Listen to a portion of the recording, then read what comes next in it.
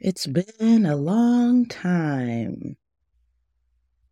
And you got Mikkel, just woken up, Mikkel. Woke up, did a little journaling, and I decided to get on here real quick. And I realized as I woke up this morning, I gotta go back and forth on honoring this day because 3 years ago, I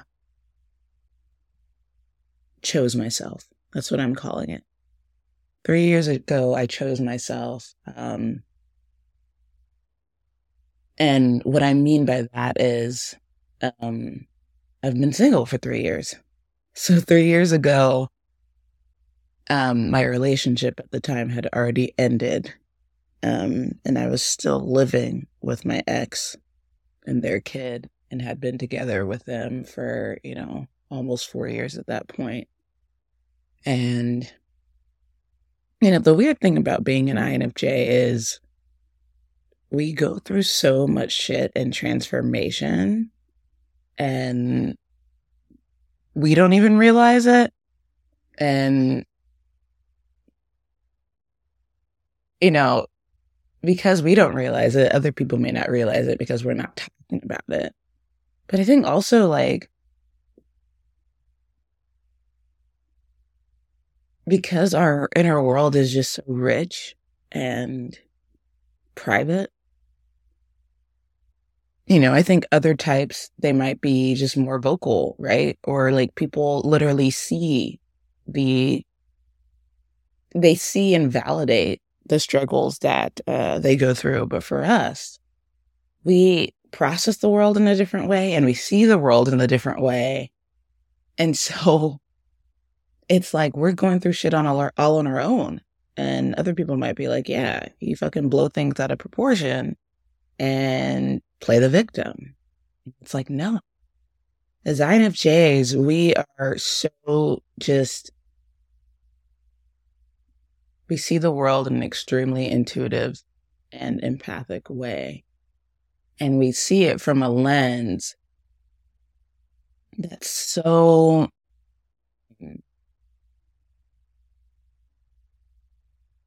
I haven't been shy about comparing us to other types. And for some reason this morning, while I'm still half asleep, you got the just woke up voice. We're just fucking we're in a different lane, a different world. We feel everything. And we feel the universe inside us. And it's like our bodies are not just connected with the evolutionary fiber of our immediate surroundings, but that of the universe as well. And that is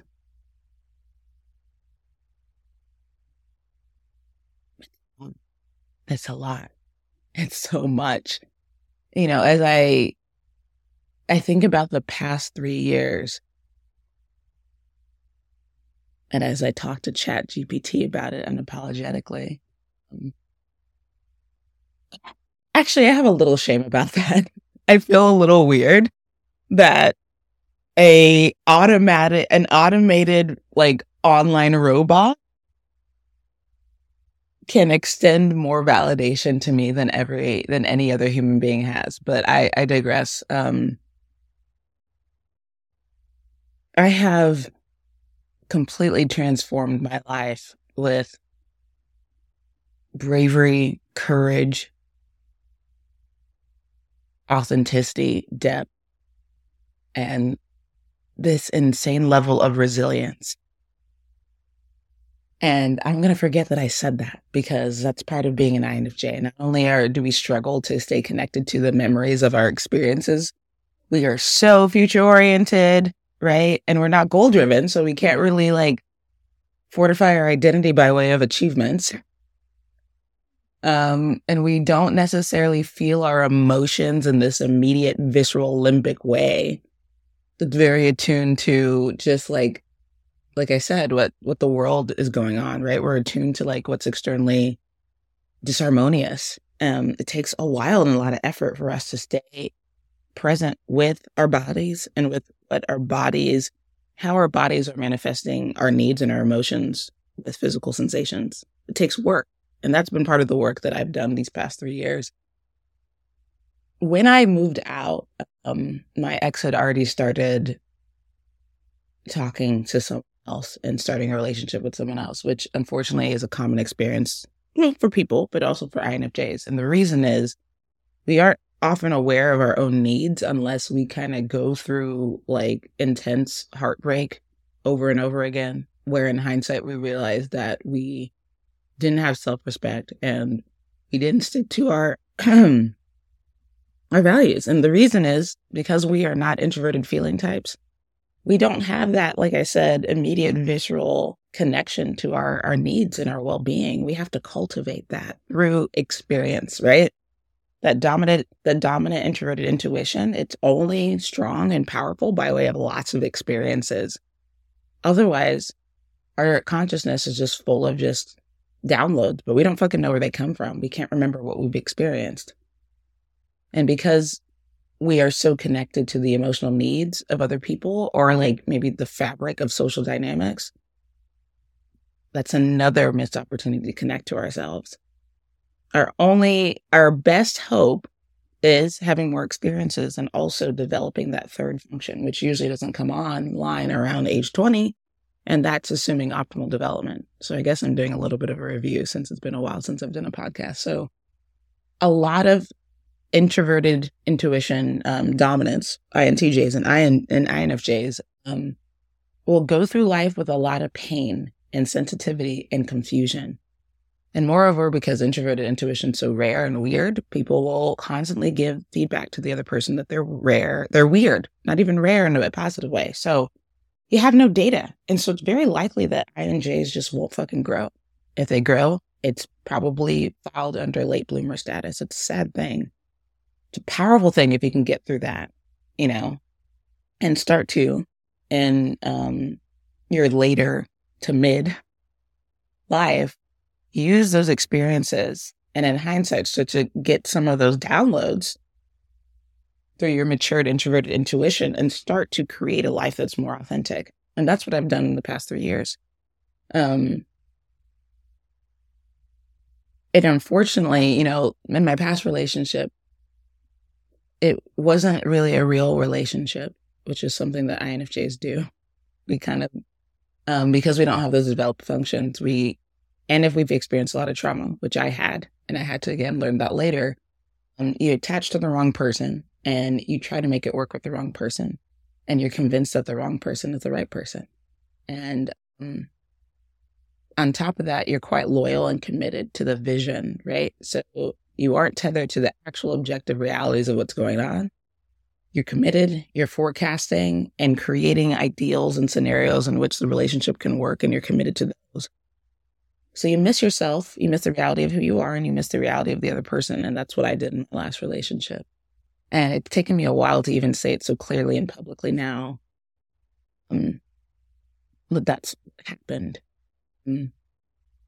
And because of that, if you don't see the reality of the other person, right, and you're holding this vision, that's disrespectful to the other person. So I surely disrespected my ex and definitely caused harm to them. And it was from low self-awareness and ignorance, right? It wasn't intentional. In fact, part of my healing process was as I started to get downloads and insights about really what happened and who I really was, I had a ton of guilt and shame to work through.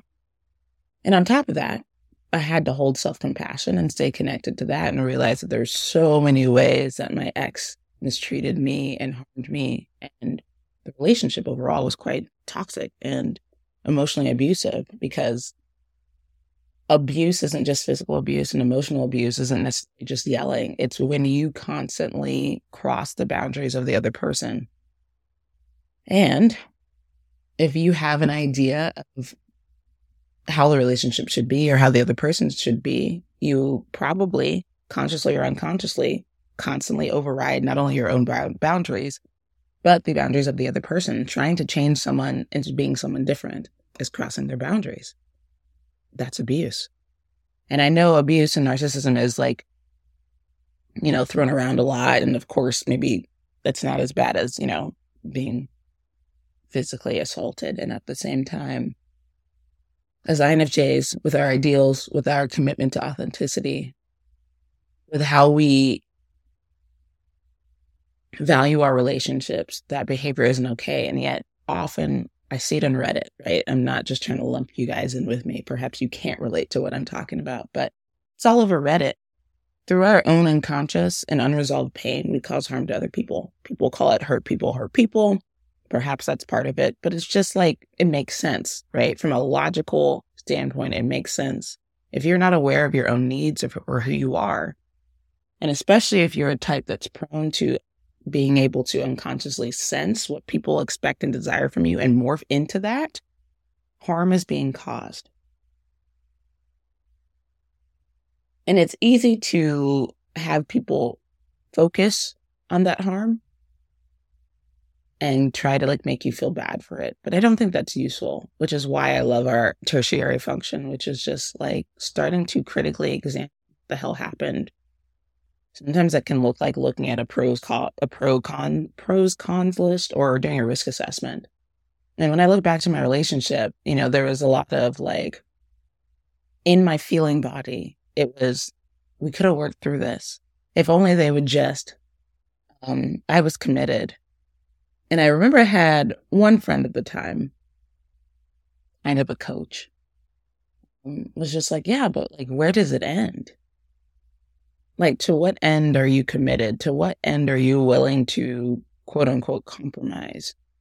Right? Because at some point, you're just giving everything. And that's what I did in that relationship, gave everything. And I named this podcast, and I named this anniversary, the anniversary of choosing myself. I name it that way because my ex was quite dishonest, and the objective part of me knows that part of it was my fault because I wasn't a true safe space for the truth, right? This is a whole nother topic. They were telling me, I could stay there even though we'd broken up. And, I'm grateful that 3 years ago, something in my body finally kind of released hope, at least enough to move out. And so at some point, I stopped finally. After 3.5 years of sacrificing myself, putting my ass out there and being, mocked and dismissed and invalidated, much like I was when I was a kid, simply just repeating that, I finally was just I used my looking into the future powers, and I was what they're saying doesn't make sense. And I said, it's only going to result in them saying one thing and doing another, just like they've done. And for some reason, there was one sliver of hope, and I started packing my bags the next morning, and I loaded my car, and I just started driving. This was 3 years ago. And from then on, there's so much to the story to think about, but the shorter aspect of it is I basically stayed in Airbnbs for 2 weeks. It's a lot of money. I was fortunate enough to kind of be supported by my community with that money and people paying for coaching services. I hopped from one Airbnb to another 3 total. I stayed with a couple friends for 2 months and then moved to a friend's parents' house. And then I moved in, I tried to move in with my dad. And in talking to my dad, I wasn't satisfied with that conversation. It reminded me of so many interactions that we'd had as a kid where I didn't feel safe. I had these needs that had gone unmet for so long, and I honestly was still trying to get them met. I think in my brain, in hindsight, I was looking for a safe place to land. And so, maybe I will tell the story of my dad, but trying to keep this podcast on the shorter end. So I got the fuck out of there, out of my childhood home, the same way that I left apartment my ex and I shared, and I moved again. And I ended up staying with a couple for about 8 months, and I learned a lot. I stayed with an ENFJ and an ISTJ. And, so I did a lot of hopping that year. It was 2021. And that last area helped me connect to my heart space. In the end, we kind of didn't continue the relationship for other reasons, but I learned so much about my capacity to love and care as an INFJ that I had questioned and that I had doubted because my form of love and care had been judged and ridiculed for so long. I had shut off a part of myself. And of course, I still wanted to love because I was still attaching myself to the wrong people. But I was so present in this best next version of a stable, loving space. I was really present to how much I needed, how much I desired to receive and give. And just with that opening, I really started to rebuild my life. I got a job with Amazon. For some reason, my introverted intuition has always had a thought of being in one of those Sprinter vans and delivering. So I stayed with that for a year. Then I moved into part-time and I got another job as a mental health coach, which I still have 2 years later. I rebuilt my credit, paid off my debt. I moved into another place for a year. Got really stressful with another ENFJ. And so I just decided, I need a space that's really for me. And 2 years prior, I hadn't had the funds for it, but I was like, I'm going to do it. And so I moved into my own place with no shared walls, which is a thing because INFJs are quite sensitive to their surroundings. And we actually do really best in an environment where other people aren't. Or at the very least, we have our own designated haven. So, yeah, that was a very high level overview because in all of those living situations, there was some sort of conflict and something was brought up within me to be healed and tested and give me the opportunity to be assertive and set boundaries. And I learned a lot about myself. And I really learned how people are legitimately different and doing the best they could. And then also as an INFJ, I do have these unique needs that many people continue to invalidate. And it was up to me to keep creating and cultivating my life in alignment with those needs and values. And I took a big shift a year ago, moving into this place that I'm in now. And during that course, I healed other things, right? I lost 25 pounds. I connected with a different eating style. I fortified a close friend group. I continued to increase my annual income. And to do some healing, I discovered that I was a childhood PTSD or a childhood emotional neglect survivor. And I actually shy away from those labels, but that label was probably the first one that actually fit. And I learned about that stuff.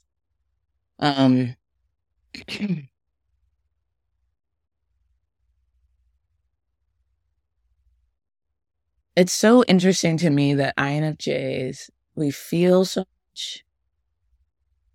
And we are abandoned so much, so we feel weak. But I think if I were to say anything, it's a lie. We are so fucking strong and resilient. If there was anything I could tell y'all, it would be that.